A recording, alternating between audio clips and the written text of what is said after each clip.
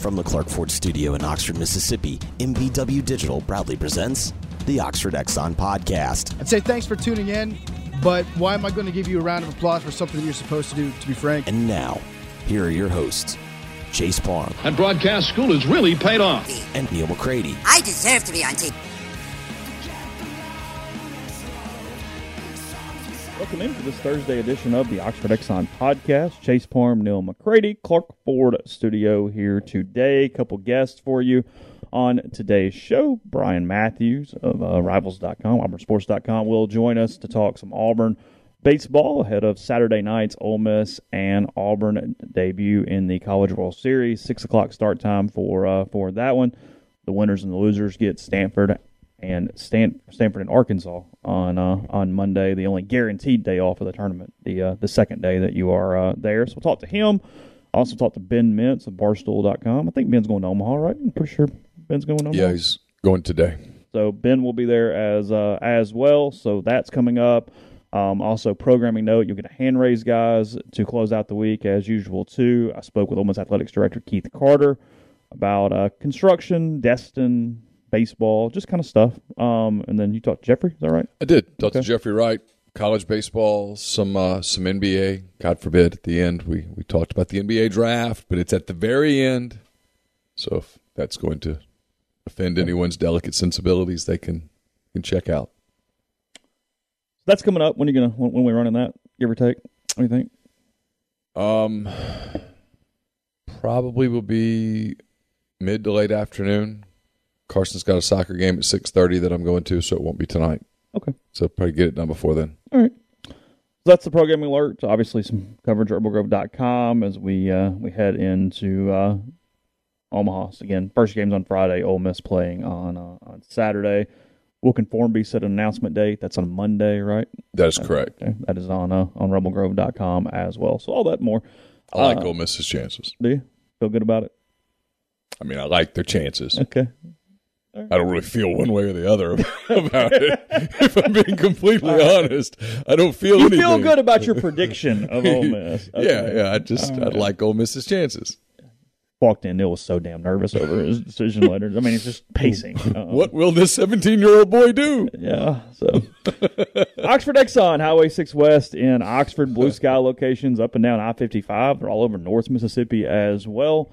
Fill up before you head out of town. If you're driving to Omaha, it's a long drive. You'll need some gas. Do that at any blue sky location in Mississippi. You know, you can download the Exxon mobile app. It gives you $10 free, 1,000 points when you do that. You can even take a picture of the QR code right there at the pump and get instant savings with all blue sky locations in Mississippi. Lunch specials, $5.69, 2 sides of bread, 32-ounce drinks. And we're coming to you from the Clark Ford Studio. We are. Clark Ford's in Amory, Mississippi. 662-257-1900 is the number. Call it. Ask for Corey Clark. Tell Corey what Ford product you are looking for, and he will send you a quote within 15 minutes in business hours. It's right to the bottom line. There's no hassle. There's no haggle. You get your quote. The rest is completely up to you. You can shop that quote around. You can do what I've done, what I recommend that you do, and that is hop into a Clark Ford today. 662-257-1900. Bryan Matthews, Ben Mintz, others join on the Rafters Music and Food Hotline. Rafters Music and Food be a great place this weekend if you're in town to get out of the heat for a minute because it's hot.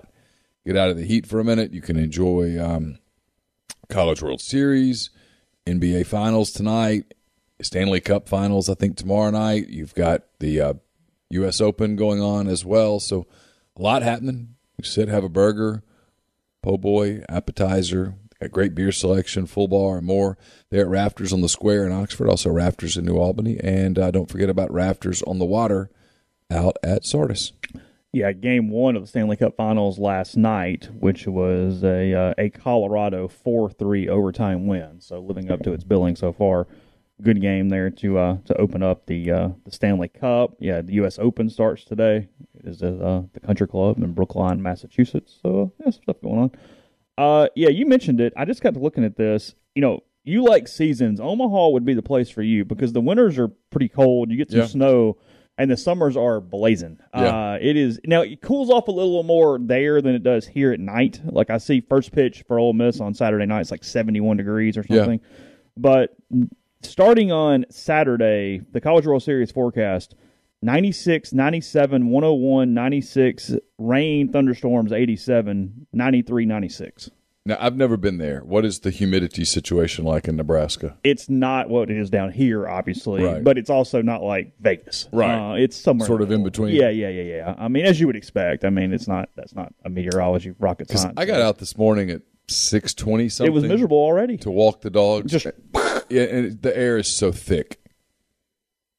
You're like fine. If you do anything outside right now, you're fine until you're not. And I know it sounds dumb, but you're good for like 20 minutes, and you're like, oh, no, it's okay. And then like 2 minutes later, you go, oh, God, I'm dead. Like there's no middle. It's not like if you're exercising outside in better temperatures and you just gradually get tired. You don't gradually. It just hits you. I did 8 miles after we got done yesterday, and I was fine, and then I wasn't.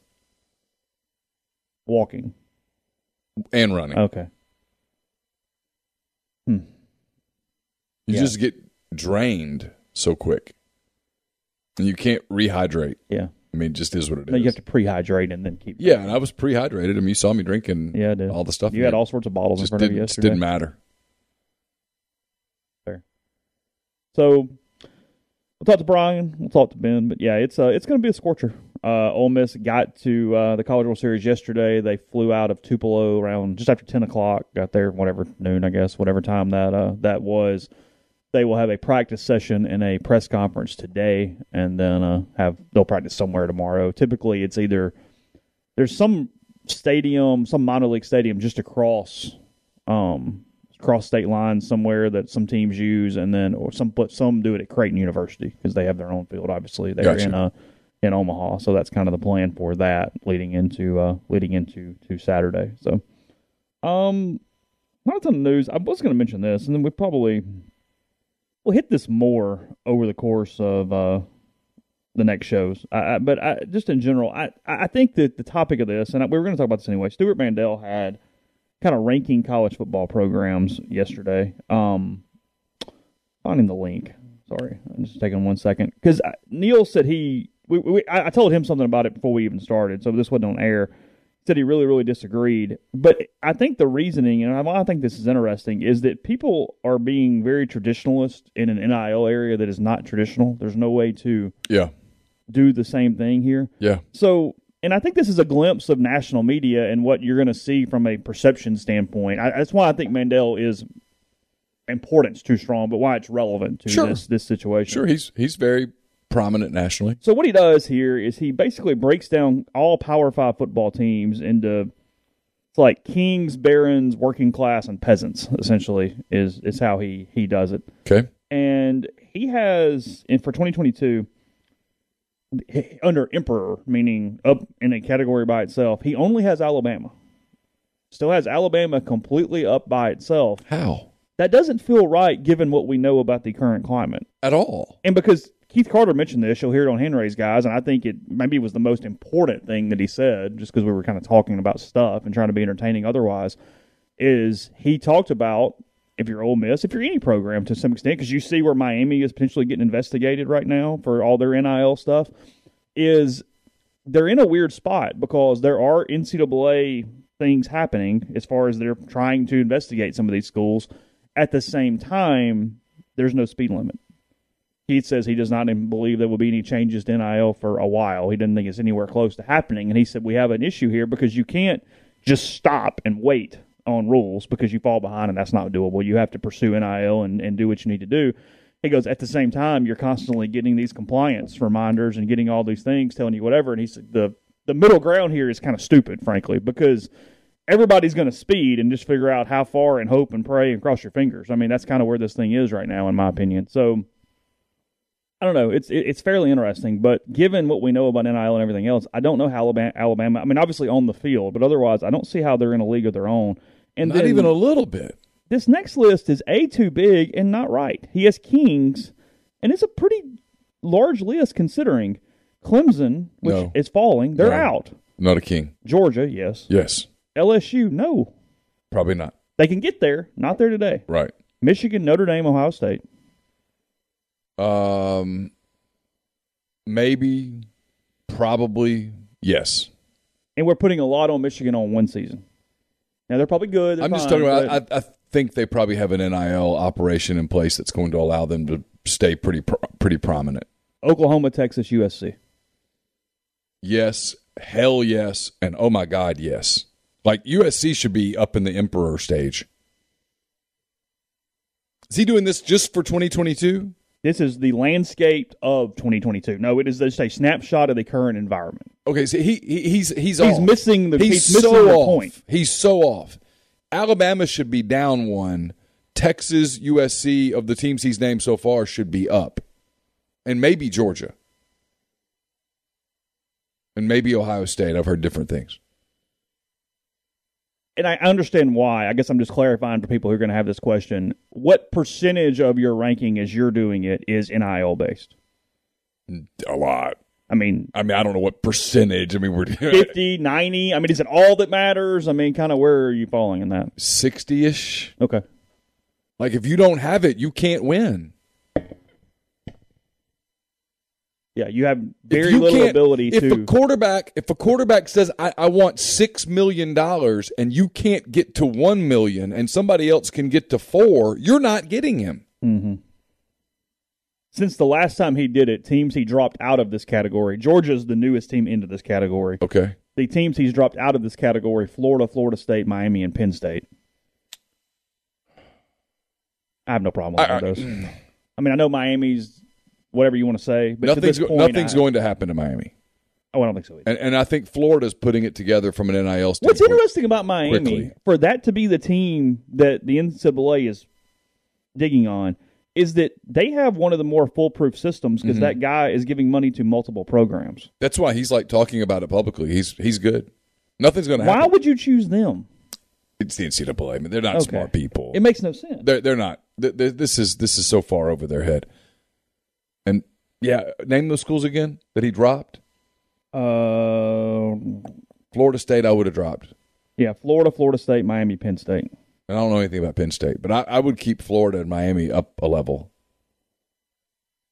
Okay. Barons, second-tier rulers, Auburn, Florida, Florida State, Iowa, Miami, Michigan State, Nebraska, Oregon, Penn State, Tennessee, Texas A&M, Wisconsin. Whew, we got Texas A&M way too low. Got A&M in the same category with Iowa. And I'd move Tennessee. I'd think about moving Tennessee up. They've got NIL rolling. And if you can buy players, you can win there. Because when they have bought players there, they've won. Sure. Isn't it great you can finally talk about what happened in the past without people? I mean, because now this is what always happened. They moved Iowa up.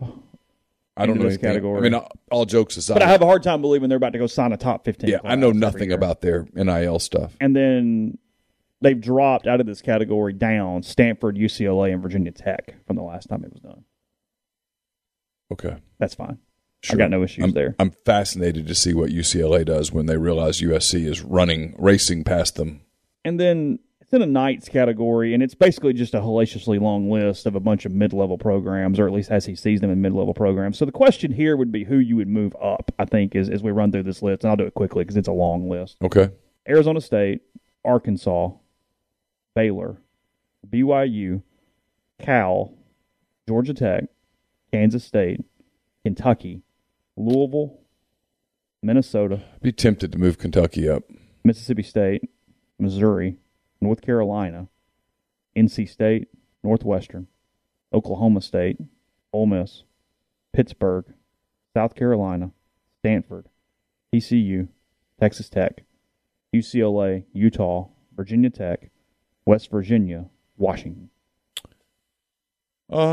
This is too big of a category. It's too big, and I don't really understand what he's getting at either. Because I would, like, for example, like Ole Miss and Cal are not in the same damn category. Yeah, like you mentioned Arkansas and then Cal, and I think they were right. Weren't they right next to one another? Well, they're in alphabetical order. Yeah, so weren't they right next to one another, or is it Arkansas Baylor or something? Arkansas Baylor, BYU, Cal.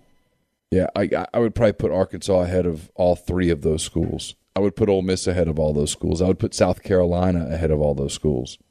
I would leave Missouri there. I would leave Mississippi State there. I don't know about Oklahoma State. Yeah, there's another category between this group. Yeah, I think so too. and a lot of freedom of movement. I mean, it doesn't take a ton for some of these schools to really jump. I mean, yeah, and I'd love to know, what are we talking about here? Your ability to sign high 4-star and 5-star players? Is that what we're getting at? What are we doing? What is the criteria? Level of fan investment? What are we?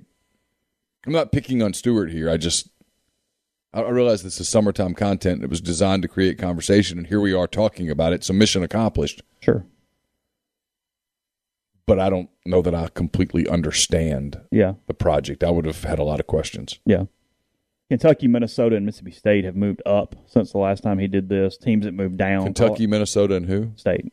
Mississippi State? Yeah. They're the ones that moved into that category from the last time he did it. Oh, got it.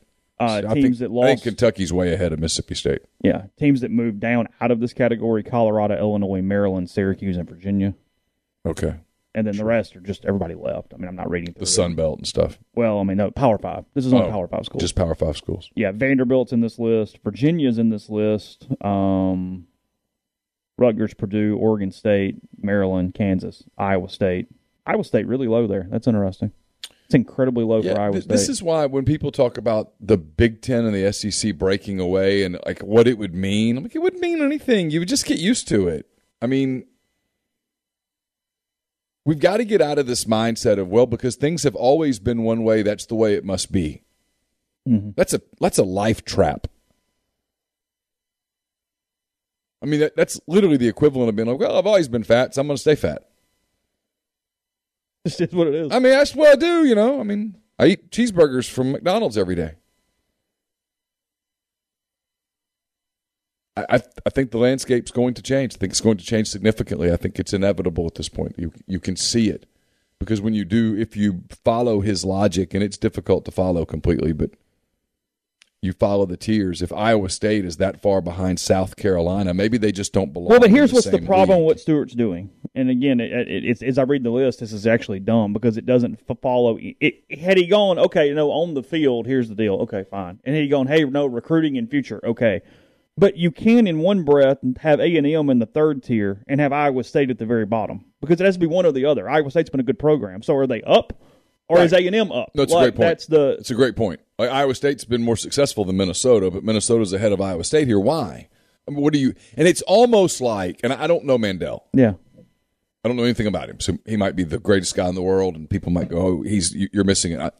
It's not about him as a person.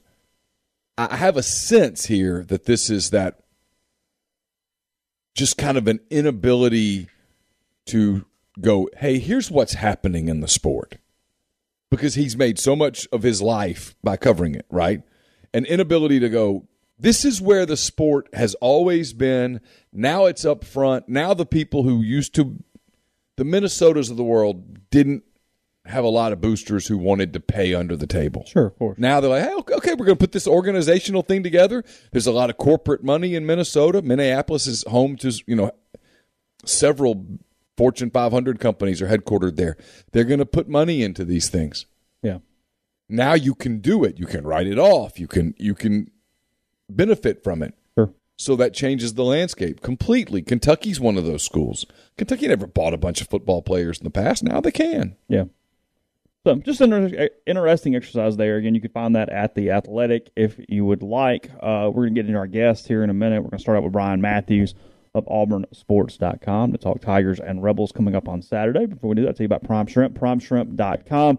Use code MPW to get $20 off your first order with Prime Shrimp. 5 different flavors, including their 2 newest ones, the Simply Shrimp that you season yourself. It's great for kids. Or the garlic herb butter. It's a meal in a bag. You just pop it in the boiling water, less than 10 minutes from freezer to plate for restaurant-quality shrimp. You can pair it with steak, put it over rice, veggies, pasta, whatever it is that you would like there with Prime Shrimp. And again, get $20 off your first order with MPW as the code. Southern Traditions Farm is a 68-acre, 32-stall upscale equestrian training and boarding facility in Canton, Mississippi. 2 sand rings, a grass ring, miles of wooded trails. There's a lot to be offered at Southern Traditions, including camp season, which is going on right now. Still got a couple of weeks of camp left. Get in touch with Bowers Cone, Susan Walt at Southern Traditions Farm on Facebook or Instagram. Monday through Friday camps, 8:30 to 2 each day there at Southern Traditions Farm. Brought to you by Bell & Grove. They're based out of Chattanooga. Daryl Oliver and Evan Dial built Bell & Grove. It's a logistics provider with more than 35 years of transportation industry experience. Bell & Grove specializes in domestic freight movement throughout the continental U.S. They can navigate through supply chain issues while also leaning on their partner carriers to get the most competitive rates possible for their customers. In addition, they can help customers design a custom solution for their shipping needs, and they can provide air and ground expedited services for customers who need to move product quickly. For more information, call Daryl Oliver at 865-672-6557. Don't just accept what you see, but imagine something new. Step forward, chase after a better version of yourself. Every day, Corinth Dental is helping people reinvent themselves one smile at a time. Dr. Bubba McQueen, Dr. Jenny Beth Hendrick are devoted to restoring and enhancing the natural beauty of your smile using conservative, state-of-the-art procedures, including Invisalign. Call Corinth Dental today for a no-cost digital scan of your teeth. Let them show you the way to a straighter, healthier smile. 12 months, no interest, no down payment financing available at corinthdental.com. The latest episode of the Peyton Chattanay Show is up at rebelgrove.com, also on MPW Digital here. I'll put it up in podcast form at some point today. It's brought to you by The Rogue. The Rogue is your destination for men's clothing. Their stylist hand-select pieces from top designers. From work to lifestyle to nightlife, there's the perfect something for everyone at The Rogue. All the best items from Peter Millar, Martin Dingman, Jack Victor, Halsey, True Grit, and more. 4450 I-55 North in Jackson or therogue.com. Podcast also brought to you by Community Mortgage. Oxford, Memphis, Soto County, and Chattanooga. All underwriting and processing is done in Memphis. So you're getting local underwriting and understands your market. A leader in condo financing, the float down option, and more. You can find Jason at 662-234-2704 or JLOWE at communitymtg.com. We'll now go to Bryan Matthews here on the podcast. Neal spoke with him. So that's coming up about Auburn and Ole Miss right now. My longtime friend Bryan Matthews, auburnsports.com, kind enough to spend some time with us. As you know, Ole Miss and Auburn meet in the final of the 4 first-round games. I guess you call them first games. They're in Omaha, 6 o'clock on ESPN2 for the Ole Miss-Auburn game. The other 3 games are on ESPN. I'm sure that had something to do with a contract thing. They're not picking on Ole Miss and Auburn. Anyway, Bryan, thanks for spending some time with us. Appreciate it. Man, good to be here. It's when I joined the Auburn beat, it was you and JG Tate back in the day. Man, y'all helped me with the ropes. So here we are, 20 plus years later. We all look a lot older now too. I'm a huge Butch Thompson fan. I have been for a long time. This team was picked. Auburn was picked to finish 6th or 7th in the West. I don't know, near the bottom of the whole league. Here they are. They're going to Omaha. I watched that series early in the year to open the year in Auburn between Ole Miss and Auburn looked fine. They looked fine. I wouldn't have guessed they were an Omaha team that day. How did Butch Thompson get this team here? 13th. They were picked 13th out of 14 SEC teams in the preseason. No guys on the first or second team preseason. First or second team All SEC, and this team is just grinded. And you talk about Butch, and me and you have probably gotten to know hundreds of coaches and assistant coaches throughout our career. And Butch Thompson is one of those guys that stands out above all of them as a guy that you just like as a person, as a coach, respect. He's the type of head coach that gets the most out of his players. They all want to play hard for him. Has a great relationship with the people that cover baseball at Auburn. Has a great relationship with other coaches in the SEC, almost every coach, except for probably one who doesn't have a good relationship with anybody, right, in this conference. Yeah. I think from Auburn's perspective, they've sort of taken on the underdog mentality all season, that we got something to prove. They started the bad news chant when they break the huddle in reference to the Bad News Bears. They had a Bad News Bears jersey in their locker room. Then it got in their dugout, and then Butch Thompson's wearing it on Sunday or Monday when Auburn clinched, that win over Oregon State in the Super Regional. So that's just their mentality. They don't have that number one stud pitcher who's going to be a first or second round draft pick. Their best player, Sonny DeShera, is one of those guys that if you saw him in a bar, you might just sit down next to him and have a beer and just talk. He doesn't look like a finely tuned SEC athlete, right? So it's just one of those blue collar type teams. Hope for all of us is what he provides. Yeah, exactly. Let's talk about Teixeira because he's had an incredible season and he's got a kind of a magnetic personality. He's funny. I know guys like playing with him. He had a lot of friends on his old team. He's got friends kind of all over college baseball. Here's my question, though, as we get to this point, because I think we've established that the dude has prodigious power. He has quick hands. He can drive the ball over the park, all that stuff. Why, Bryan, does anyone pitch to him? Well, a lot of teams have not pitched to him, especially in the SEC down the stretch, and he had to sort of adjust to that. They started doing they started moving the infield over to the left a little bit more with the shift. Started giving him almost all breaking balls off the plate or tried to, bust him inside if they could. And he went through a little period there. He batted over 400, around 420 for most of the season. He dipped down to, I think, 370s, 380. And he had to adjust, to what people were doing, take more walks, be more patient. He's sort of done that now. And then I think it's helped now that, you're playing more teams outside the conference. Obviously, Ole Miss is not. So he's seen a few more pitches, but no.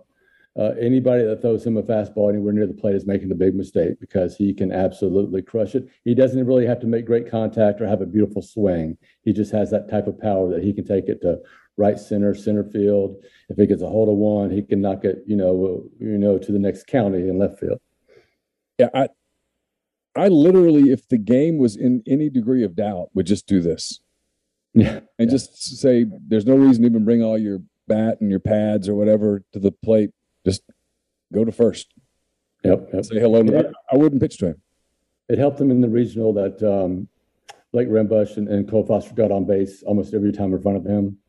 And that made it a lot harder to walk him in those instances. And then Bobby Pierce, who sort of came on halfway through the season, overcoming two separate knee surgeries last year. He's batted behind him and helped him out a little bit too. He when he gets a hold of one, he can knock the cover off of it too. Yeah, Pierce hit a huge one in Corvallis that thing might have gotten to the ocean. I mean, he crushed it. And had a big double Sunday that helped score those two winning runs too.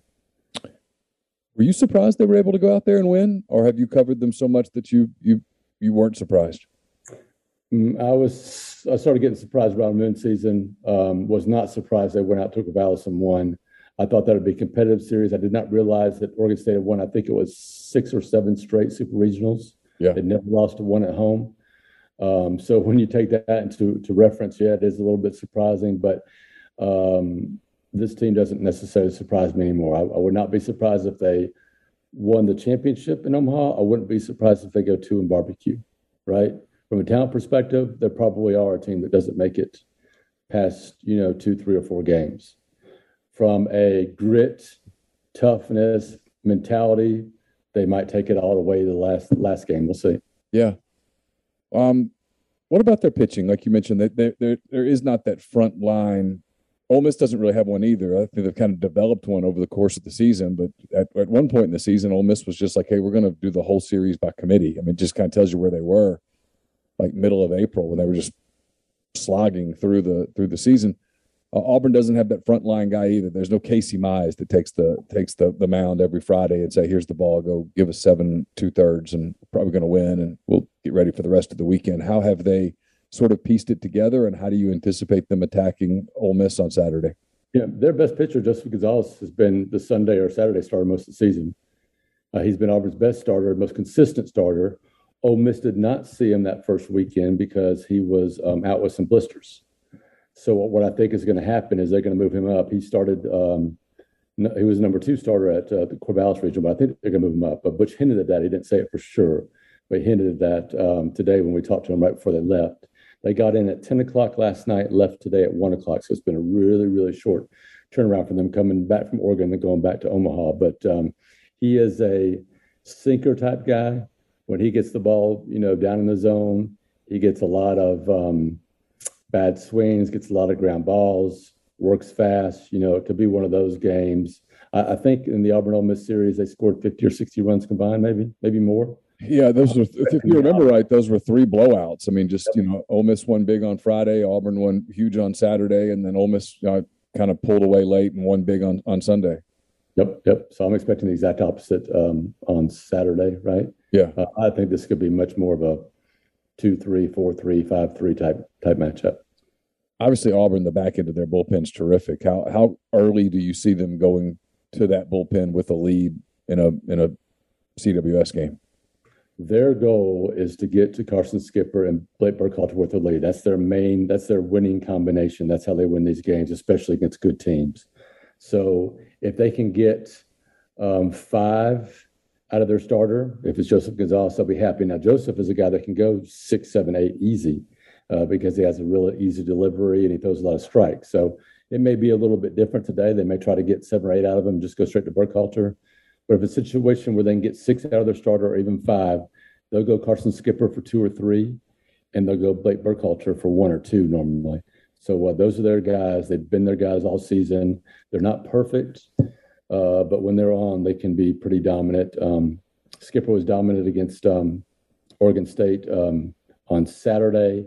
Blake Burkhalter gave up a run, and in the previous 2 outings, he'd given up 4 runs, but then he comes back on Monday and faces 8 batters and strikes out 5 of them, retires the other 8. He threw 2.2 perfect innings to close that thing out. Yeah, he was terrific on Monday night. He was nails. You like college baseball a ton. You followed it for a long time. If I told you before the season that the 4 teams from the SEC would be Ole Miss, Auburn, Arkansas, Texas A&M, would you have laughed in my face, or what would you have thought?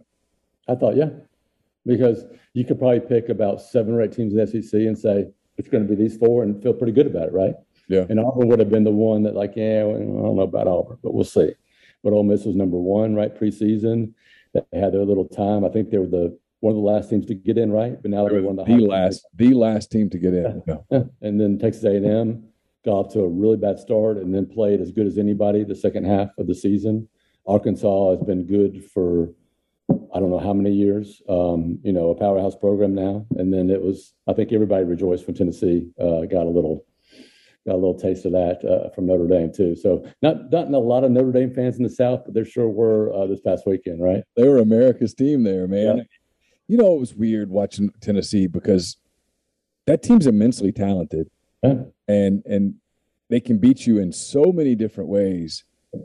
And yet you started watching the antics, and it seemed like the antics kind of increased as the stakes got higher. They didn't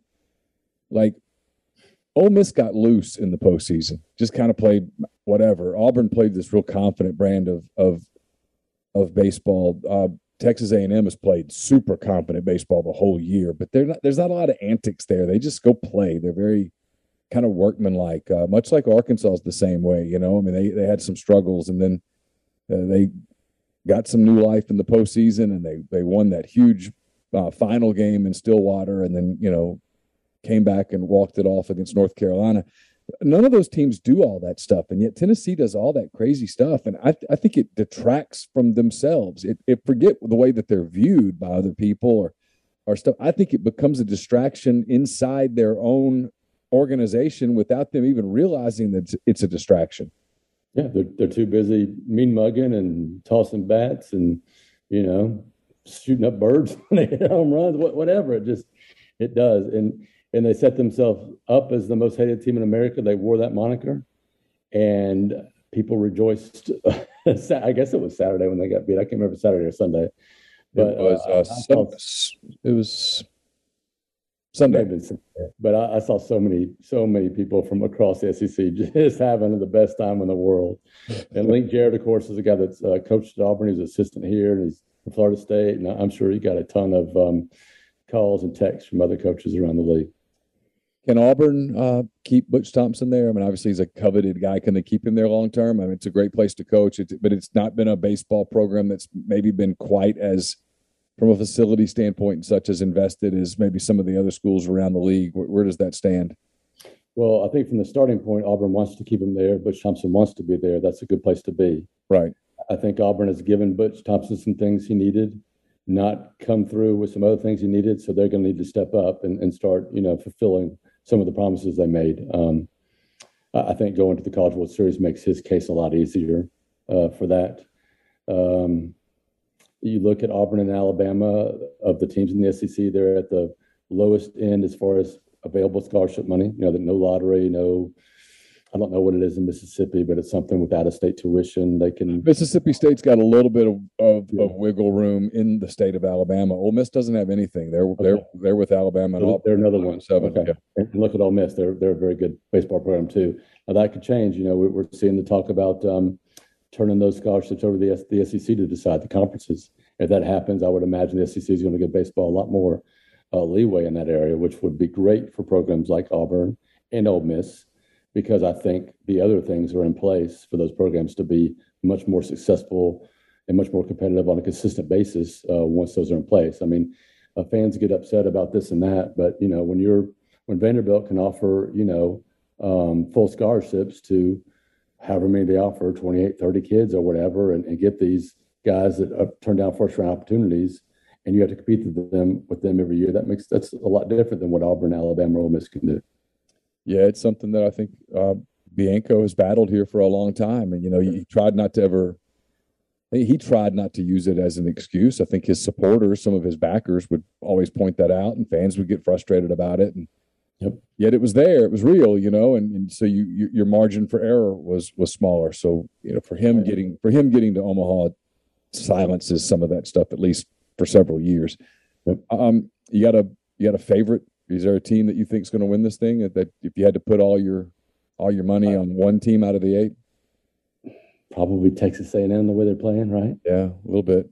They're probably the best team in the SEC coming into this tournament. So I would pick an SEC team. I just feel like this is the best baseball. They played against each other. They competed. They've had a great race, a great tournament. Was it Arkansas and Tennessee in the finals, or was it Texas A&M and Tennessee? I don't remember. It was Tennessee and Florida in the final. Tennessee and Florida.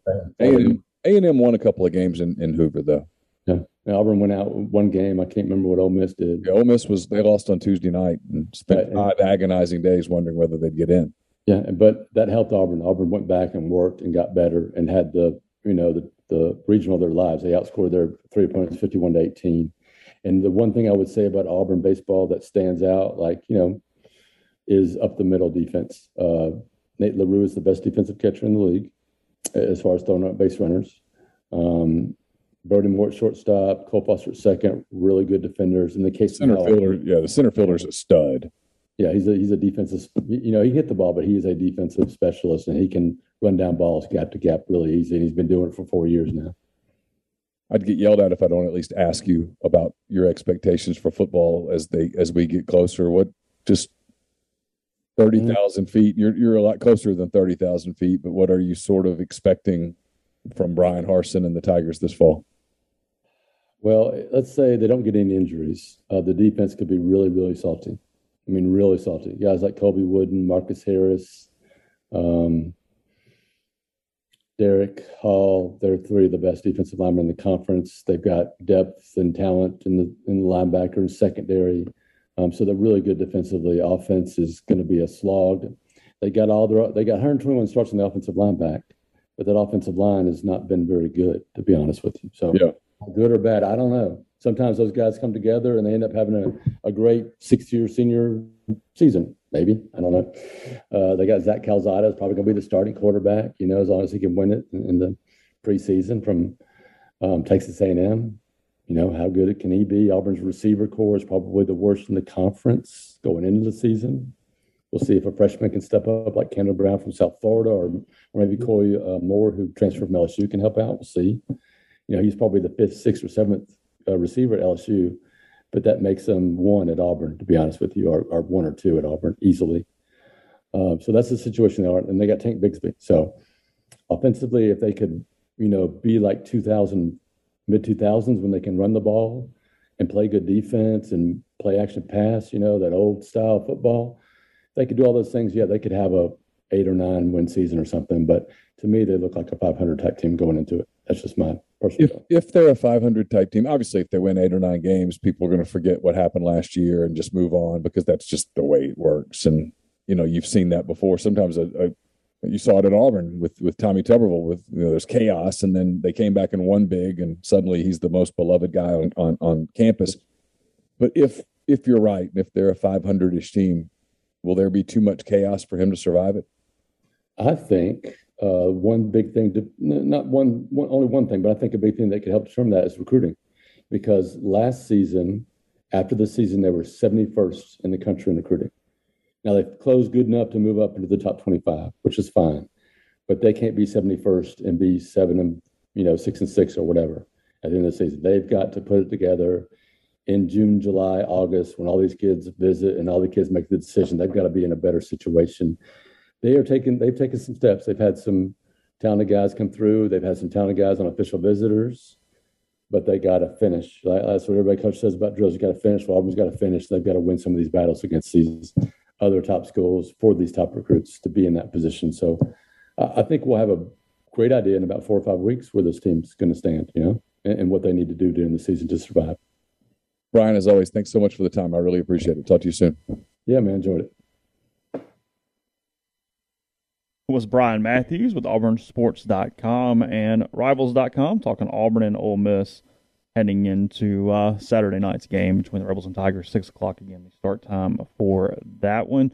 We'll talk to Ben Mintz here in a little bit too. We've got him coming up on the show, and then Neal and I'll gab also. Before we do that, Northeast Spark, NESPARC, service people across rural communities, 2 packages, the Ignite, the 100 Mbps, or the Blaze, the 1 gig that powers the Clark Ford studio. Your hometown team bringing you world-class broadband. That's nespark.com, 662-238-3159.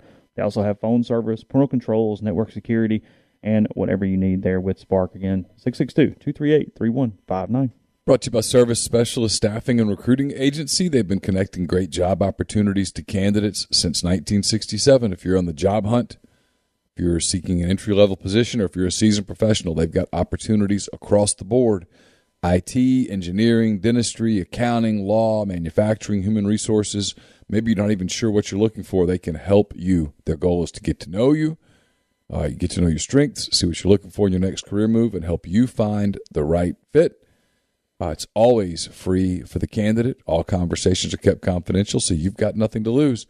Get in touch with Will, Sydney, or Kelsey at 662-832-5138, or check out their new and improved website at servicespecialistltd.com. Whitney McNutt of Tommy Morgan Incorporated Realtors is serving you for all your real estate needs in Oxford and Tupelo. She sells condos, land, and residential family homes.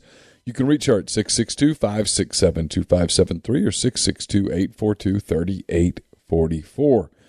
Also brought to you by Grenada Nissan. If you're in the market for a Nissan vehicle, that's the place to go. They've got a complete selection of new and previously owned Nissan vehicles, great lease deals as well. It's GrenadaNissanUSA.com. Brought to you by Opa, Oxford's newest restaurant on the square. Gyros, wraps, kebabs, redfish, lamb chops, handcrafted cocktails, frozen libations, and amazing candlelit patio. It's all there at 306 South Lamar, just south of the Square Courthouse in Oxford. If you're planning a trip this summer, or already thinking about a holiday trip, get in touch with John Edwards, Regency Travel Incorporated in Memphis. It's all you got to do is give him some parameters, give him a budget, and let him give you options. And no, you don't have to live in or near Memphis to take advantage of his services. 901-494-3387 or jedwards@regencytravel.net. And we're brought to you by Pinnacle. Pinnacle based in Madison, Mississippi. They've got clients in more than 20 states, advisors in multiple states. They provide detailed, specialized investment management, financial planning, retirement planning for individuals and businesses, and much, much more. At Pinnacle, investing is treated like a commodity. Decisions are made using objective information and research, not emotions. It's mypinwealth.com, MYPINN wealth.com. Podcast that's brought to you by Johnston Hill Creamery, johnstonhillcreamery.com, or go to their Instagram page. Tons of pictures of what's coming up, including them announcing their next summer cheese class. That is at their shop on White Oak Lane. That is July 14th, 6 to 7:30, but it's limited availabilities. Go ahead and reserve your spot now. It includes a flour cheese press demo, a sopressata folding demo, 3 ways to style your cheese, decorating with fruits and flowers, the charcuterie board building workshop, snacks, refreshments, and a dessert.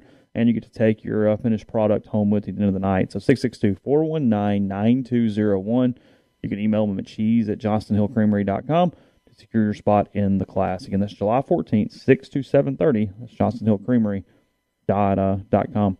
We had another no-hitter lost in the ninth last night, this time from the Dodgers' Tyler Anderson. Shohei Ohtani hit a triple with one out in the ninth to break that up. It happens. He it was a rocket. It was a 98.2 mile an hour exit velocity down the line that Mookie Betts was not close to at all, but he did dive for it just for posterity's sake, and Anderson called it a nice gesture, but far away when the game ended because as soon as it left the bat, he knew that was going to be that there. Interesting thing, though, here, I mean, for seam heads, Anderson, 32-year-old left-hander, he signed a 1-year, $8 million contract after the lockout ended, and he reverted to a different changeup grip last night. Again, one outing, whatever, but this changeup resulted in 9 of his 13 swings and misses over the course of the game last night for him. So, that's all it needs the Dodgers to discover this crazy guy that suddenly can get out. Some 32-year-old guy comes out of the stands and develops a changeup. Feels very St. Louis Cardinal-y, doesn't it? Yeah. Jason Marquis becoming some household name when he leaves the Braves. So, anyway. First Dodger to lose a no-hitter in the ninth or later since Rich Hill did it in the 10th against the Pirates in 2017. That would suck. In the 10th. Yeah. Guys, come on. Come on. I threw a no-hitter. How about you score 1 run? Yeah, you're not speaking to your teammates for a little while after that one. Did you look at that link yesterday? You want all those concession items they put up at the College World Series yesterday? I saw your link. I have not looked at it yet. I was being careful not to look at food at that particular part of the day. You don't need like 3 types of fried pickles inside a chicken sandwich that's fried in 103-degree first pitch weather on Saturday. That's my thing, right? You know how hot it's going to be. You don't want to get like stuffed in that weather, do you? 14-inch Italian beef sandwich No. on a hoagie. Chicken and waffle fries, whatever those are. I don't know. Mm-mm. They do have some cauliflower bites that somehow they even made that look really, really unhealthy. They deep fry What's them. the wings? It's the cauliflower wings, in quotes. Someone's like, hey, you're going to review all those, right? No, I'm not. I'm not going to review all those. I don't think we're going to sit at a table. And I was going to say, everybody always picks on me for not eating that stuff, but you don't eat that stuff either. No, I mean, that's one that Mintz probably has to do over the course of the week, and I'm a little worried about him. We're going to take all that in over the course of the days. The chicken sandwich looked okay, actually. They do some ribs. I don't think I want ribs in the middle of the day at the ballpark. That feels a little heavy. Not where you got to sit and work and write and think and, talk to people. I didn't even have any orange soda in Hoover that night.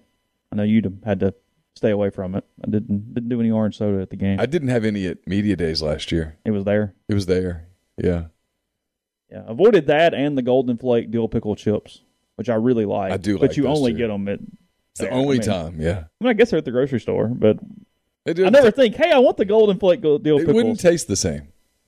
Oh, you think that's an environment thing? Oh, yeah, for sure. Like a beer and a hot dog's better at a game than not at a game. Yeah, for sure.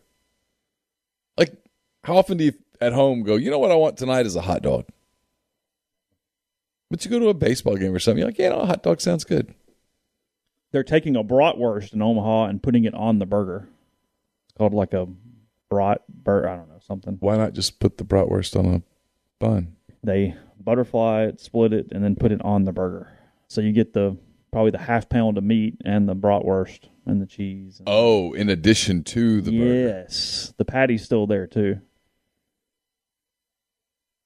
But why? These are my questions. Probably blasphemy. I feel like the ice cream that's around the stadium is kind of overrated. Is it Zestos or whatever it is? I don't know. Yeah, it's like an institution there, but it was just ice cream. It's fine. Nothing that, you a big ice cream guy? You know this. I'd rather have frozen yogurt. Yeah. I'm really strange. I admit it. No, it's fine. I mean, I would too. I mean, I don't hate ice cream. People take it hyperbolically. Right. I'm like, oh, no, it sucks. No, but I'd rather have yogurt. But I never crave ice cream. I never think, gosh, I wish I had If I want ice cream, I want a sundae with like a brownie. I want substance to it other than usually just like. Yeah. I mean, if we're going to do it, let's do it. Yeah, right. yeah. Let's get the whipped cream and the nuts and the cherries and have a party. So I saw they were putting like the little baseball village together last night. I saw photos of all that coming together. Be a massive crowd there. Oh, it's huge. Yeah, I mean, town will be pretty packed. Probably be a good week to be a bartender there. I think the teams only got for Saturday. I want to say that through the official channels, they only got like 600 tickets apiece or something. It's like a really small number. Yeah, for now, family and stuff. Yeah, now you can get them everywhere. When just like open to fans. Oh, okay. Yeah. I think it was pretty small number there for the most part. They're criticizing you. I know. I knew it was coming as soon as I started talking. It's fine. I mean, I like ice cream. Fine. I just don't ever think. I never think to myself, God, man, I'd really love some ice cream. That's a thought that never goes through my mind. I don't know. You used to do that melted peanut butter stuff. Well, I'm like you. If I'm gonna do it, let's just go all out. Let's make this a total disaster. But that's like don't half-ass it. That's like once every 2 years. Yeah, I mean, if you're like, okay, here's some vanilla ice cream. All right, well, let's do this. Let's go crazy.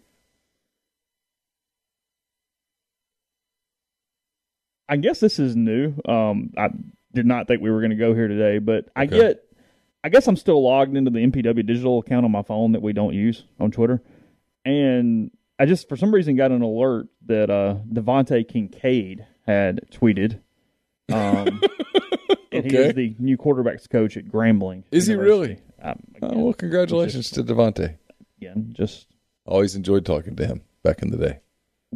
Fine, yeah, good dude. But hanging out in Ruston some now. Oh, yeah. 5 minutes. If that. Switchblade was nickname, right? Yeah. Right? Yeah. Isn't that Devontae? That's Devontae. Yeah. This is not a surprise because obviously Ole Miss has not had a ton of them. ESPN did a ranking the 8 College World Series teams by all-time career WAR for all of their professional players. Okay. Over the course of that, Ole Miss Ole Miss 7th on that list of the 8 teams. Who's first? Texas. Texas is number 1. They have an overall WAR of drafted players at 369.9. They've had 73 major leaguers from the draft era. I mean, as I told you yesterday, 38 career College World Series appearances. They've had one player go second overall. That's their highest drafted player. And then their top 5 WAR leaders, Roger Clemens, Bert Hooton, Greg Swindle, Brandon Belt, and Shane Reynolds are their Who went number 2? Swindle, okay. Cleveland, 1986.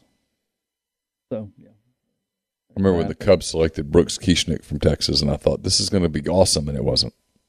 Stanford, 337 career WAR for their players, 84 drafted players, or major leaguers in the draft era for the Stanford Cardinal. They've had Mark Appel go first overall, obviously, there for them. Mike Mussina, their top 5 WAR leader of all time. He was good. Jack McDowell, number 2. Bob Boone, number 3. Yeah, they've been all right. There's a stable there a little bit for the Cardinal. Auburn, number 3, 243. Because when you can start off with Frank Thomas, Tim Hudson, and Josh Donaldson, you start making some headway. You're doing there some for things.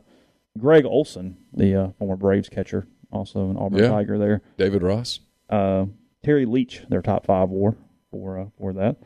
Arkansas, number 4, 239. They've had a first overall, Jeff King, in 1986 to the Pittsburgh Pirates. Cliff Lee, their top 5 WAR of all time. Oh, yeah. He was a hell of a pitcher. Kevin McReynolds, Johnny Ray, Dallas Keuchel, and Jeff King. Who was the kid in 19 that was such a good hitter? Benintendi. No, not Benintendi. He was a good hitter, too. Oh, no. The outfielder. Hurstead. Yeah. Hurstead. Somewhere, I thought I read somewhere he's about to get called up. Oh, really? Yeah. Oklahoma, number 5, 114. Their highest-ranked player, Bobby Witt, 3rd overall, and John Gay, 3rd overall as well. John Gray, sorry. Top 5 WAR leaders, Jason Bartlett, Witt, Russ Ortiz, Bob Shirley. A&M, number 6. I'm going quickly here, I know. Highest drafted player, Asa Lacy, actually. I didn't realize that from a couple years ago. 4th overall to the Royals. Oh, yeah. Their number 1 WAR leader all time, Chuck Knobloch for the Texas A&M. Oh, yeah. Knobloch was a stud. Yeah. Michael Waka, Ross Stripling, who were on the same staff, actually, also on that list of top 5 WAR. I think they were on that 12 team that went 1 and 2 in the College Station Regional that Ole Miss finished second to TCU in. I think that was Waka and Stripling for some reason on that team. Ole Miss at number 7, 102.5 career WAR for their drafted players, 31 major leaguers during the draft era. Highest drafted player, obviously, Drew Pomeranz at 5th overall. And then their top 5 WAR leaders, and it shows you how much better they've been since Mike Bianco. Their top 5, Lance Lynn, Jeff Facero, Zach Cozart, Pomeranz, and Seth Smith. The top 5 for the Rebels. So 4 of the 5 from this era. Is Drew still in the bigs? I don't know if he's done or not, to be honest. I have not paid attention to that over the last year or so. I know he was last year. I just didn't know if he was pitching this year. And then Notre Dame last, 98.9.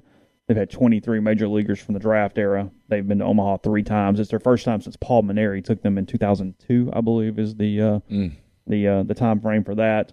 Their highest drafted players are all 17th overall, and they have 3 of them. That's kind of interesting. The number 17, 3 guys went 17. 3 at 17. Ken Plesha, White Sox, 1965. Brad Lidge to the Astros in 98, and A.J. Pollock to the Diamondbacks in 2009. Are the 3 for them. Pollock, Craig Counsell, and Jeff Shamarja, their top 3 overall WAR leaders for the Notre Dame Fighting Irish. So there's that. Drew is pitching in the bigs. Okay, but he's hurt. There you go. Well, we have not heard his name. Does that make sense? You and I will not have another show prior to Saturday. Just any final thoughts on the game? I think it's going to be a good game. I think, frankly, I'm kind of looking forward to all 4 games. There's different things about all 4 games that I'm kind of curious to see. I'm really interested to see Texas and Notre Dame for some reason. Really? For some reason, that one kind of has my attention. I find myself kind of pulling for Notre Dame on that side of the bracket. Yeah, sure. I don't know why. I don't care. But I just sort of, let's upset the apple cart a little bit. I catch myself liking Schlossnagle. I don't like A&M, but I like him. So I'm a little torn there. Okay. And I've watched their team a lot this year. I like the way they play. Other than so slow that it was ready to make me want to put a fork in my ear. I like just their determination, I guess. I don't know. Their last game against Louisville was like 4 hours and 17 minutes or something. Oh, God. That's crazy. Yeah, it's like 4:17. But that's on the umpire. Yeah, let's go. Let's go. Yeah. Let's do this. I realize we're in a big game, but let's play. Yeah. Let's go. I mean, you could stop that shit. Oh, 100%. Yeah. I'm really interested in DeLucia in the ballpark because I think it fits him incredibly well. He's pretty even keel. Got to get off to a pretty decent start. He sort of finds himself, but sometimes in the early innings he can be a little erratic. The slider gets a little flat. So I'm curious about him. I mean, he's going to dictate this game. If he pitches well, Ole Miss wins the game. Agreed. I think they're going to hit enough. It's just a matter of, frankly, Ole Miss's offense fits that park a lot better than Auburn's does. Yeah. Because Auburn's kind of just share and just sort of figure it out. Don't pitch to him. Just put him on. He clogs the bases. That's me. I don't throw to him. There was a really good post on our message board yesterday of a guy looking at how many times he had scored after being walked versus pitched to. And he doesn't really score that much when you walk him. Yeah. Because they don't do a ton without him around him. So, but you make a mistake with the fastball to him, and it's gone. Yeah. And he can hit it out anywhere, and he can hit it out to any field. Mm-hmm. He's got real power. People look at his body and go, fat guy. No, he's more athletic than that. Yeah, he can hit. We'll go to Ben Mintz in 1 minute. We're going to tell you about G&M Pharmacy, 662-236-2222. Med packs become increasingly popular, especially for those helping their parents manage their medications. You know, people that need that extra step. Basically, a monthly pill planner. They're prepackaged by the pharmacy by date and time. Each morning pouch is followed by an evening pouch, and so on. The guys over at Tyson Drugs have been offering med packs for over a decade and available now in the Oxford community as well through G&M Pharmacy on South Lamar. Give them a call or visit today to get started or to move your medications. Again, that's 662-236-2222. We'll have a post-game show on Saturday night. Chase will join on the phone. I'll take your calls. Go for as long as you kind of want to go. We'll start immediately after the Ole Miss-Auburn game ends, no matter how it ends, who wins. As long as it's not like a 17-inning game or something, at which point you're on your own. You're on your own. But if it's a traditional baseball game, we'll be here. We'll talk about it. And that'll be brought to you by the College Corner. It's your one-stop Rebel Shop, 2 locations in the Jackson area. In Ridgeland, it's next to Fleet Feet. In Flowood, it's next to Half Shell. You can also go to collegecornerstore.com Plus, you can find them on Facebook and Instagram. Have a hand raise, guys, later today. It's brought to you by Comer Heating and Air, Southern Air Conditioning and Heating. Keith Carter and Jeffrey Wright will join. Different names, same great products and services with Comer and Southern. But if you live in Oxford, Tupelo, or the surrounding area, call Comer at 662-801-1777. If you live in Hernando, Memphis, or the surrounding area, call Southern 662-429-4429. Lammon's Fine Jewelry is at 1126 North Lamar Boulevard in Oxford. It's been serving the Oxford area for 73 years. From engagement rings to wedding rings, fine jewelry, watches, pearls, fashion jewelry, children's jewelry, collectibles, and more. Lammon's is the gold standard in fine jewelry. Visit them at lammonsfinejewelry.com or call them at 662-234-2777. ACS is owned and operated by my friend Clay McNutt in Baldwin, Mississippi. It is a complete electrical control system solution provider and a Rockwell Automation recognized system integrator. They've got a full-time dedicated emergency service and troubleshooting staff, and you can reach them at acsllcms.com or call 662-601-4381. Go to Game Changer Patches. Go to GameChangerPatch.com, enter the promo code RebelGrove20, and you get 50% off right now at your purchase. The only two-patch system available in the market right now to stop hangovers before they start, GameChangerPatch.com. Father's Day is on Sunday. You still have time to go to DeadSoxy.com, enter the promo code RebelGrove for 35% off your entire order. Stock up on a gift your feet will thank you for, time and again at Dead Soxy. And we're brought to you by Holcomb Portable Buildings, 7991 Highway 7 South in Holcomb, Mississippi.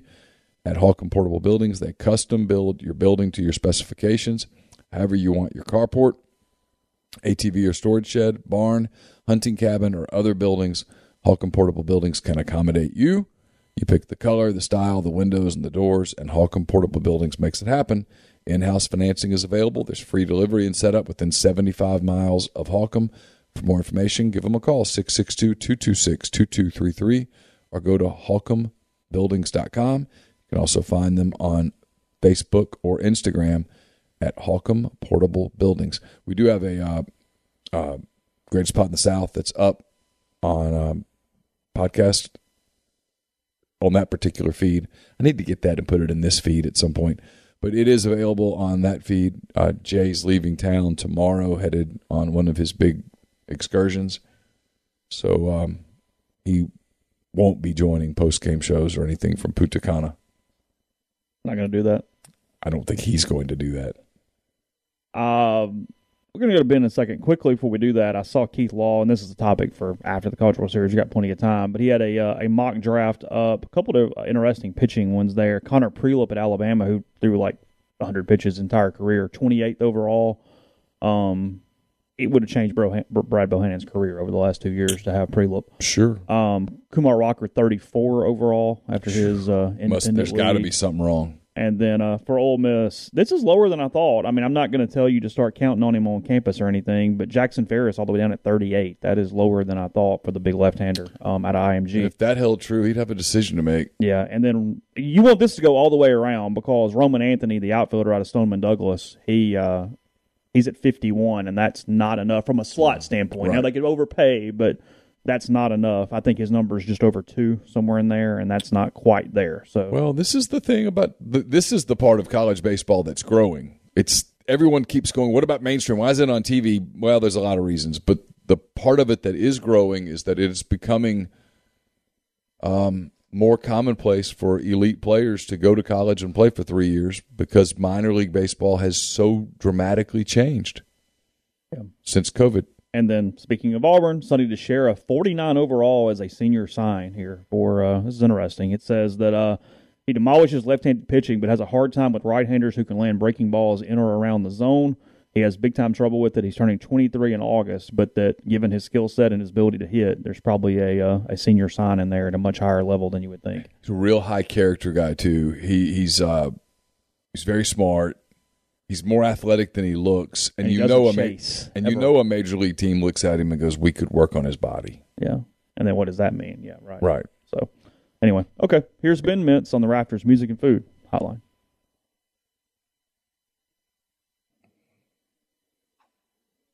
Ben Mintz of Barstool Sports, better known as the guy who took on the Whistler at the SEC tournament, kind enough to join us here on the show. He's heading out we're taping this on Wednesday afternoon. By the time you see or hear this, he might be on his way to Omaha for the College World Series.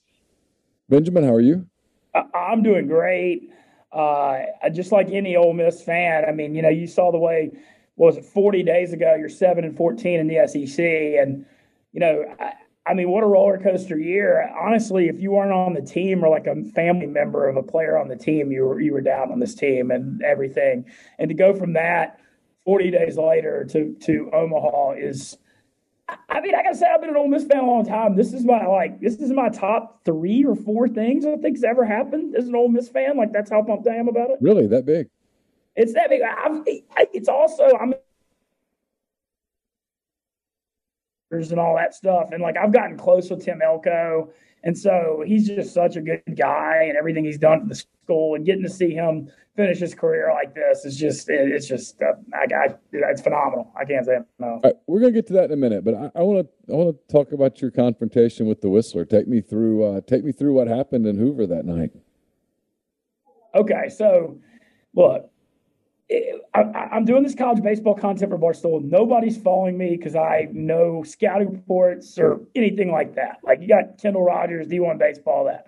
So I'm here to show the content, the atmospheres, the fan bases, all that stuff. And, the Whistlers annoyed every person in the SEC for years.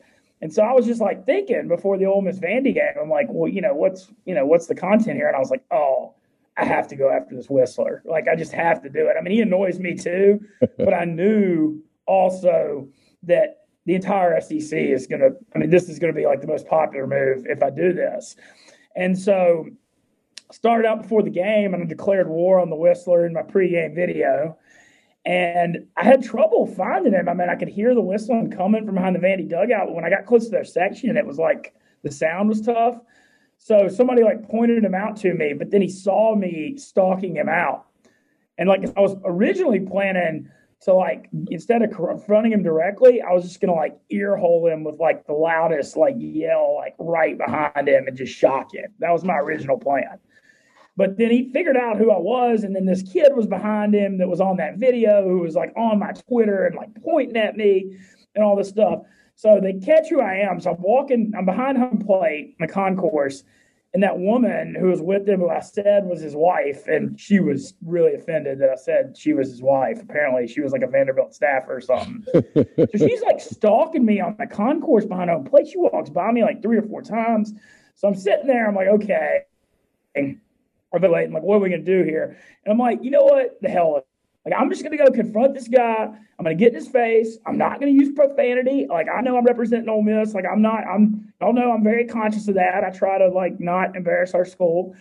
But I'm just going to get in his face and just tell him that the main words I wanted to use were disgrace to the Southeastern Conference. That was going through my head. I was like, I have to tell this guy he's a disgrace to the Southeastern Conference. And I was like, thinking in my head, I'm like, okay, I'm going to go get in this guy's face. What's the worst thing that's going to happen? Me get tossed out of this game? More people will click on it then anyway. Yeah. So I just can't get banned from SEC competition. And so I was like, well, as long as I don't drop any F-bombs or say anything too out of line, like, what can they really, you know what I mean? Like, what can they really do? Deep down. And so I went down there and said, I'm going to keep this short and sweet. Your behavior is an embarrassment to everyone. You put you're selfish. You put yourself above everyone you're around in every environment, which is ridiculous, and you're a disgrace to the Southeastern Conference. And that was what I said. It needed to be said. A lot of people have wanted to say it for over a decade. They didn't like it, but, whatever. I mean, I think it's on Tim Corbin and Vandy for allowing it. I think it's ridiculous. Yeah, I do too. At the tournament, I think it's on the SEC for allowing it. They could stop it. You could absolutely go stop it. And for what I thought was interesting was, did you see Bryan go after me on Twitter about it? No, I didn't. Okay, that was crazy because he's like a super well-liked SEC network announcer. I mean, I have no beef with him. I think he does a really good job. I think he's an Oklahoma guy originally. Yeah. But he like came at me and was just like, was this really necessary? Did you get your point across? Blah, blah, blah. And I was like, look how tone deaf ESPN and SEC Network looks coming at me here. And he got body bagged on Twitter for it. I'm talking, everybody was like, Dory, you were, some of the responses were unreal. They're like, don't come at the king and stuff. I was just crying, laughing at it. But it was just so funny to see someone that's like pretty well liked. And I mean, people just dragged him. And it just showed, though, how out of touch SEC Network is because they promote this Whistler. They treat this guy like he's some celebrity on the broadcast. I know. And like that whole thing going down really kind of shoved it in their face a little bit. And it empowers the guy because he thinks, oh, see, everyone likes me. And no, it's, you ruin the atmosphere. And it could be so easily stopped. I agree. And look, honestly, Neal, it raised my profile too. I just noticed, they got 2.8 million views. And my only other video that was over 1 million was the Jack Leiter when I jinxed him in Omaha last year. So something about Vandy baseball, what is it? Something about Vandy baseball just somehow is getting millions of clicks. So who knows? Vandy is not in Omaha, but half of really, if you think about it, if you start thinking about Texas and Oklahoma as SEC teams, and it's about time that we do, frankly, because you need to acknowledge what they're bringing to the league. But 4 teams out of the SEC West, Ole Miss and Auburn and Texas A&M and Arkansas, all in the field. I'm guessing for you in terms of engagement and all of that stuff, that's pretty good news. It is. It's great. And the Tennessee, I do want to mention before we even talk about the teams in it, the 2022 Tennessee Volunteers, look, I know, I come at them. I buried them after they got eliminated on Twitter. But they did help grow the game. I'll give them that because it's like one of those things in college baseball. The worst thing that happens is when Stanford wins and 10 people care. And that Tennessee, they went full heel. Definitely pushed it too far, but people cared. And what a wild season it was for them. And then just so funny to see them fall on their face in that Super. Just one of the most sports karmic things I've ever seen when you got players flipping people off. It's teams that made it. Yeah, great. Look at that one side of the bracket. You got A&M, Texas, and Oklahoma, all rivals, and then you throw Notre Dame in there. And, Notre Dame hadn't been to Omaha in 20 years, and it's not – I don't think South Bend and Omaha are more than, 6-7 hours? So, I think they ought to get a pretty good turnout. Texas – Texas has made it 38 times in 75 years. I know the tournament used to be 16 teams, but that's one of the craziest stats in sports. Yeah, they made it over half the times. A dominant baseball program over the years, and that's coming to the SEC. That's going to be it's going to be fascinating to see whether the league is how they sort of fit. Do they immediately rise to the top of the league, or do they struggle a little bit when they're playing an SEC schedule week in and week out? Maybe it's somewhere in between. I don't know. Yeah, the football they need to learn to get some linemen because they get killed at the line of scrimmage with all the 7-on-7 flag football they play in Texas. But baseball, I think they'll be good. And then finally, A&M. So I had some good gambling equity because Tennessee was such a crazy, crazy favorite that the long shot futures market was great on other teams. And man, Neal, the weekend, remember, A&M won 2 out of 3 at Ole Miss to clinch the SEC of the year. I got A&M at 60-1 in that last game. It went to 35-1 the next day. So I've got an Aggie ticket pretty big at 60-1 to win it, and then I added all at 25-1 before the Super Regional. So obviously I want Ole Miss to win. I don't, money comes and goes, but I'm excited about I'm pulling for A&M on one side with that bet, and then obviously Ole Miss on the other. And then the Ole Miss side, I think, look, Auburn, people were questioning whether they deserved to host as a 14. They're coming in so hot. They destroyed everybody in that regional. But I do think it was a break that Auburn won against Oregon State solely because that Jerpy, the Oregon State lefty pitcher, he's the best pitcher in the tournament. And Ole Miss has struggled against dominant lefties all year. So I think that's a big break for Ole Miss to play Auburn, but just because to dodge that pitcher. You've seen these teams a lot, kind of Break down. Not Stanford, because the Pac-12, you can't watch the games. You got to sit behind a paywall. But, yeah, I've seen everybody else. What do you think of the Ole Miss-Auburn matchup? How do you sort of break it down? Well, they both got Auburn's offenses got red hot in that because Sonny DeCaro has been the big dude who's like loved in college baseball. The Stanford transfer has been great all year, but the rest of that lineup has really stepped up in the tournament. I feel like they got a ton of Ole Miss and Auburn both kind of caught fire and have momentum, but I actually just think Ole Miss has a better pitching staff, to be honest. And I think when you look at, Ole Miss's season, you didn't even know who the starters were halfway through the SEC. And now Dylan DeLucia and Hunter Elliott may be as good as 1-2 as anyone has in the entire country. And when either one of those guys are out there, Ole Miss has a good chance to win. So I feel pretty optimistic about it. I think, you look at Ole Miss.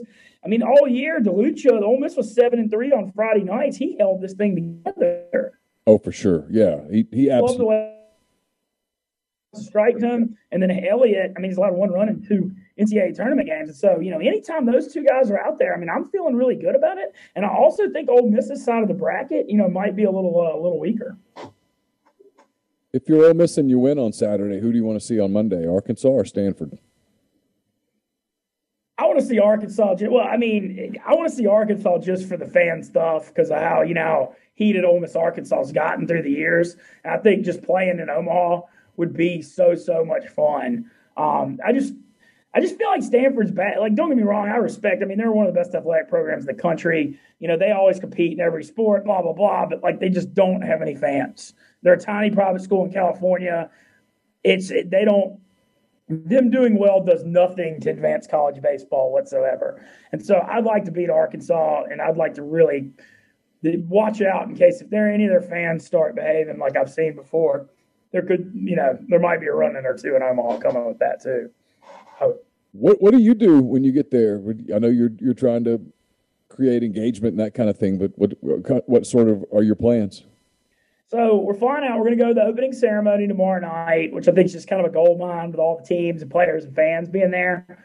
So we're going to that. I think we're going to pop around, watch Game 6 of the NBA Finals at some bar and just check the scene in Omaha. Actually going with Jake Arrieta, former Cubs ace, Cy Young winner and world champion. It's him, me, Barstool Carl, and Casey Smith's going for A&M. So we have a little crew. But maybe going to so there's a huge Little League tournament. What's up? I was saying, please tell Jake Arrieta how much I appreciate 2016, how much it meant to me, how much I appreciate his World Series wins. That I will forever be a Jake Arrieta fan. Well, there's supposedly the word on the streets. Jake and me and Carl are sitting in the Ole Miss section together Saturday night because we're trying to show Jake what it's like to be a fan in Omaha because he's never lived this side of baseball. And him and Carl are the Starting 9 Barstool podcast. And so we're going to go see Jake and his sons. There's this huge Little League, crazy 64-team tournament in Omaha that I guess is run with the College World Series. And Jake's son's 10 playing in it. So we're going to go see one of Jake's son's games in the morning, me and Carl, and do some content. That'll be cool. Yeah. And then we're supposed to I'm going to go to A&M Oklahoma. I'm going to every game and going to just rip videos and walk. A lot of what's fun for me is just circling around the stadium and getting the engagement just because a lot's changed since I went out there last year and this year. I feel really good about everything. But I'm going to go to A&M Oklahoma, Notre Dame, Texas A&M, Arkansas, Stanford. And then, like I said, I think Jake and me and Carl are sitting in the heart of the Ole Miss section. And, we're going to do a lot of stuff with that Saturday. And it's just I'm going to, try to get around, hit the tailgates, hit the bars, and just be doing clips all the time. You'll have some gambling pregame videos and picks. And then I'm taping a Starting 9 podcast with Jake and Carl Saturday night after the Ole Miss game. It's going to be a big thing. And, I know I'm interviewing Tim Elko and Kevin Graham again. When this airs, it'll already have happened. I'm interviewing them again Wednesday night. And I've got some stuff. We got some stuff lined up with other coaches and players. So we're not doing a live show like we did last year because we didn't bring out quite as many people. But I'm just going to go stir the pot and see what happens. And I'm quite confident it's going to work. How'd you connect with Elko and Graham as much as you did? Was that something that was just the team? So what really happened was they already followed me from last year because I'm just doing the baseball Barstool stuff, and all college kids just love Barstool. It's just crazy. And I hit them up, and I took the team out because I have a good deal with walk-ons, and I took them all out and bought them walk-ons early part of the season when I was in Oxford, when I was running around. And we had a good time with that. And I love that I can, like, say this and it's actually legal now, you know? I know. These kids deserve a good deal, you know? Look how much money they bring into school.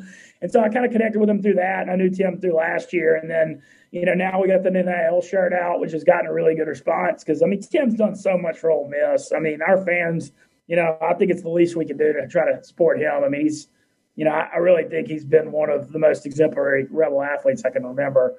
And so I love that we do that. And they love Barstool and stuff. And so, just kind of got into Kevin Graham and me, kind of same thing. So I love getting to do stuff with them. They're great. Elko is one of the best people, too, Neal. Just getting to know him. He's a Christian, great example for everybody. You know, just not always has a positive attitude. I mean, you look at this team this year. I talked about when they were 7-14 and everybody in the fan base gave up. I mean, it's a testament to him and his leadership that held this thing together. I mean, it has to be, right? Yeah, I mean, they were as close to toast as you can be at 7-14. I mean, they had lost one series after another. They lost that Mississippi State series. They lost 2 out of 3 at Arkansas, and they were in trouble. I mean, you know, I do a show with Peyton Chatney every week, and Peyton said, "Yeah, we got to go 7-2," and that's hard to do in this league. I mean, you can play really well and not go 7-2 in the SEC. I mean, you can run into, you know, they still had LSU down there, and they had Texas A&M. I mean, you know, you could have played well and gone 5-4, or played well and gone 6-3, and they had to get to 7-2, and it does. It speaks volumes to Tim and Peyton, and yeah, absolutely. You know, and Peyton's been, his tournament's just been spectacular. Yeah, he got going, and the whole lineup kind of got going when Graham got back and was healthy, and they found pitching, and DeLucia was terrific, and Hunter Elliott just emerged as this kind of a star, and they kind of found some bullpen arms that served as bridges a little bit better that I'm not sure they had in the middle of the year, and here they are. I mean, it's a great story. It's a remarkable story. Frankly, it's a story that is so it's such a good story that it reads almost like fiction. You know, this team that it does. And what's so fascinating to me, and this is like the gambling side of me, but like Ole Miss has been on the wrong end of like so much close variance as far as making Omaha. Like you could have been 3. They're 1-7. Well, they're 2-6 in Supers now under Bianco. Could have easily been 3-4 or 4-3, and they were 1-6. You know, I mean, you've put yourself in so many good situations. You've won game 1 multiple times. And so I feel like this year sneaking in as the 64th team and getting hot is almost kind of like getting back all the bad stuff that has happened to teams that were higher ranked in a way. It's like kind of like evening out in a way. How do you see the other side of that bracket shaking out? Is there one team that you sort of have your eye on? I'll tell you what, I've been riding this Oklahoma team since they won the Big 12 tournament, and then they went to Gainesville and they went to Blacksburg. This team that Jake Bennett, their lefty ace, is really good. Cade Horton, their number 2 righty, is really good. And they got a closer, that Travers Michael guy, who's throwing like mid to high 90s, just hitting spots. I mean, looks like a major leaguer now. And I feel like any game that the combo of those guys are pitching with Peyton Graham, their shortstop, who's like the best player, one of the best players in the country, they're still being overlooked. And like they remind me of NC State in a way, like how hot they've gotten and caught it. I feel like they match up good against A&M. Because, like, A&M's a great story getting here, but their starting pitching is, like, dusty. I mean, it's not great. They have a good bullpen. They do an awesome job, like, working counts. But I don't know if – you know, Omaha's kind of a different game because the ballpark's bigger and you're playing more 4-2 and 5-3 games. Yeah. I don't know if A&M's designed for that. So I kind of like Oklahoma in that first one. Texas-Notre Dame. Texas, I mean, they're – I can't say that they're easy to play in Omaha because they've got good pitching and play good defense. I mean, I kind of lean Texas, but Notre Dame's got like a lot of 23-year-olds because we still have people that have that extra eligibility from the COVID year. And I feel like Notre Dame's experience is a big thing. So that feels like it can go either way. But I feel like Oklahoma is being slept on a little bit on that side of the bracket is what I would say. I'm with you. I like Oklahoma over there because they're just so hot right now. And a part of me wonders with Notre Dame, because that series with Tennessee was so hyped and it was so emotional, and they won the first game and they lost that second game, and the third game was this crazy, phenomenal game to watch where they get it done and they celebrate, and I don't blame them either. They celebrate like they won the World Series, and I don't blame them at all. But you do wonder between that and all the stuff about their coach Link Jarrett probably going to Florida State. You wonder if maybe they don't quite have the juice when they get to Omaha. I'm a little curious there. It'll be interesting because they haven't been there in 20 years. And then you mentioned the Tennessee celebration, but I feel like a big part of them winning in Knoxville was them losing in 3 games in Starkville last year. They pushed State to 3 games. That was a really close Super. We saw State ended up winning it all. I felt like that experience maybe prepared them for Knoxville. But I do think Link Jarrett's going to Florida State. I think I would be surprised if he didn't, to be honest.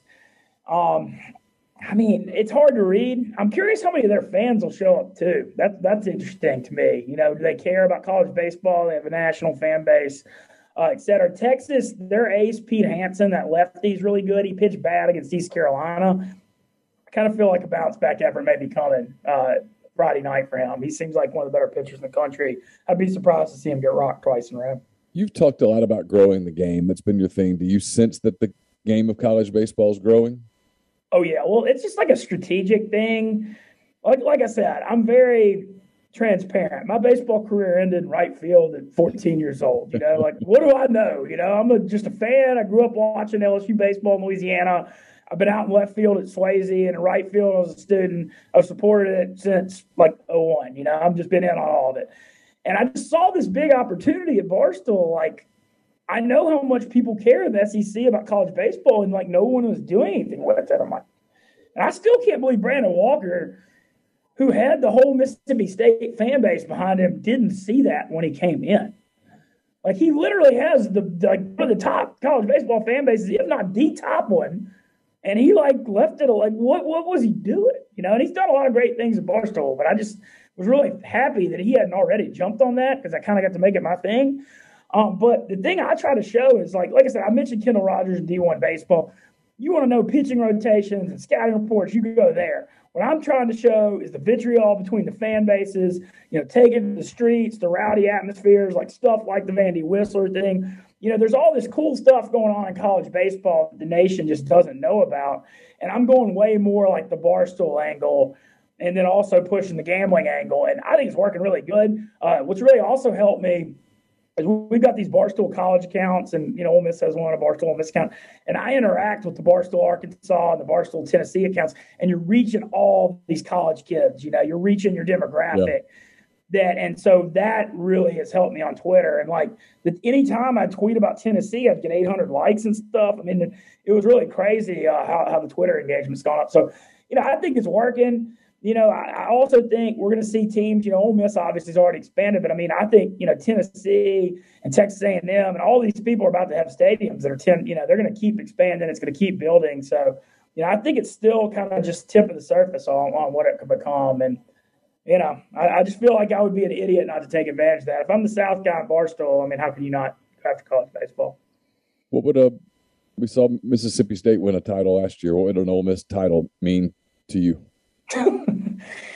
Honestly, I didn't get to go to Omaha in 2014 because it was right when I left New Orleans. I came back to school in Oxford in 2014. I barely had a pot to pee in at that point. So I was just happy to have a roof over my head when I left the poker world. And so, honestly, just seeing them in Omaha on the field is at the top of my bucket list of things I hadn't got to do. And I've got to do so much. Saints Super Bowl and been to the World Series and, national championship game, Masters. I'm one of the luckiest people in the world, and I know that. But getting to see Ole Miss play in Omaha is so special to me. And the fact that it's, Tim Elko leading it and everything that's happened with that. What a title would mean, it would be, you mentioned the state thing. It would be just the greatest irony, but I got to be honest, I wouldn't be shocked at this point. I would have earlier, but Ole Miss is hot and has that 1-2 pitching combo. And I think the bracket, look, I don't let the Rebs get hot like Tim said, but if they win it, I think it'll be one of the greatest moments in the history of the school, modern history of the school. It has to be. I know the football team back with Johnny Vaught, they won some national titles. But I think, with college baseball has become a national championship, what it would mean for the school, I don't think you can even put it into words, literally. I'll just sit there in shock for 2 weeks. Well, Ben, as always, man, it's good to catch up with you. Have a safe trip to Omaha. We'll be following you on Twitter and everything. And anybody Ole Miss fans that are doing tailgates or hitting bars or anything, DM me. Let me know where you're at. I'm trying to get out, meet as many people as I can, do some content. You might end up on a Barstool video. Who knows? But yeah, Can't wait. Neal, always thanks for having me. I've really just enjoyed getting to know you and coming on here the last couple of years. Same here, my man. Look forward to talking to you soon. Take it easy. Again, that's our show for today. Appreciate Ben Mintz, Brian Matthews. We'll have hand-raised guys a little later on today. Keith Carter, Jeffrey Wright join on that show, and then I'll be with you on Saturday night after Ole Miss and Auburn. And we'll do a post-game show, take your calls, talk to Chase from Omaha, and go from there. So have a great weekend, and we'll talk to you guys again soon.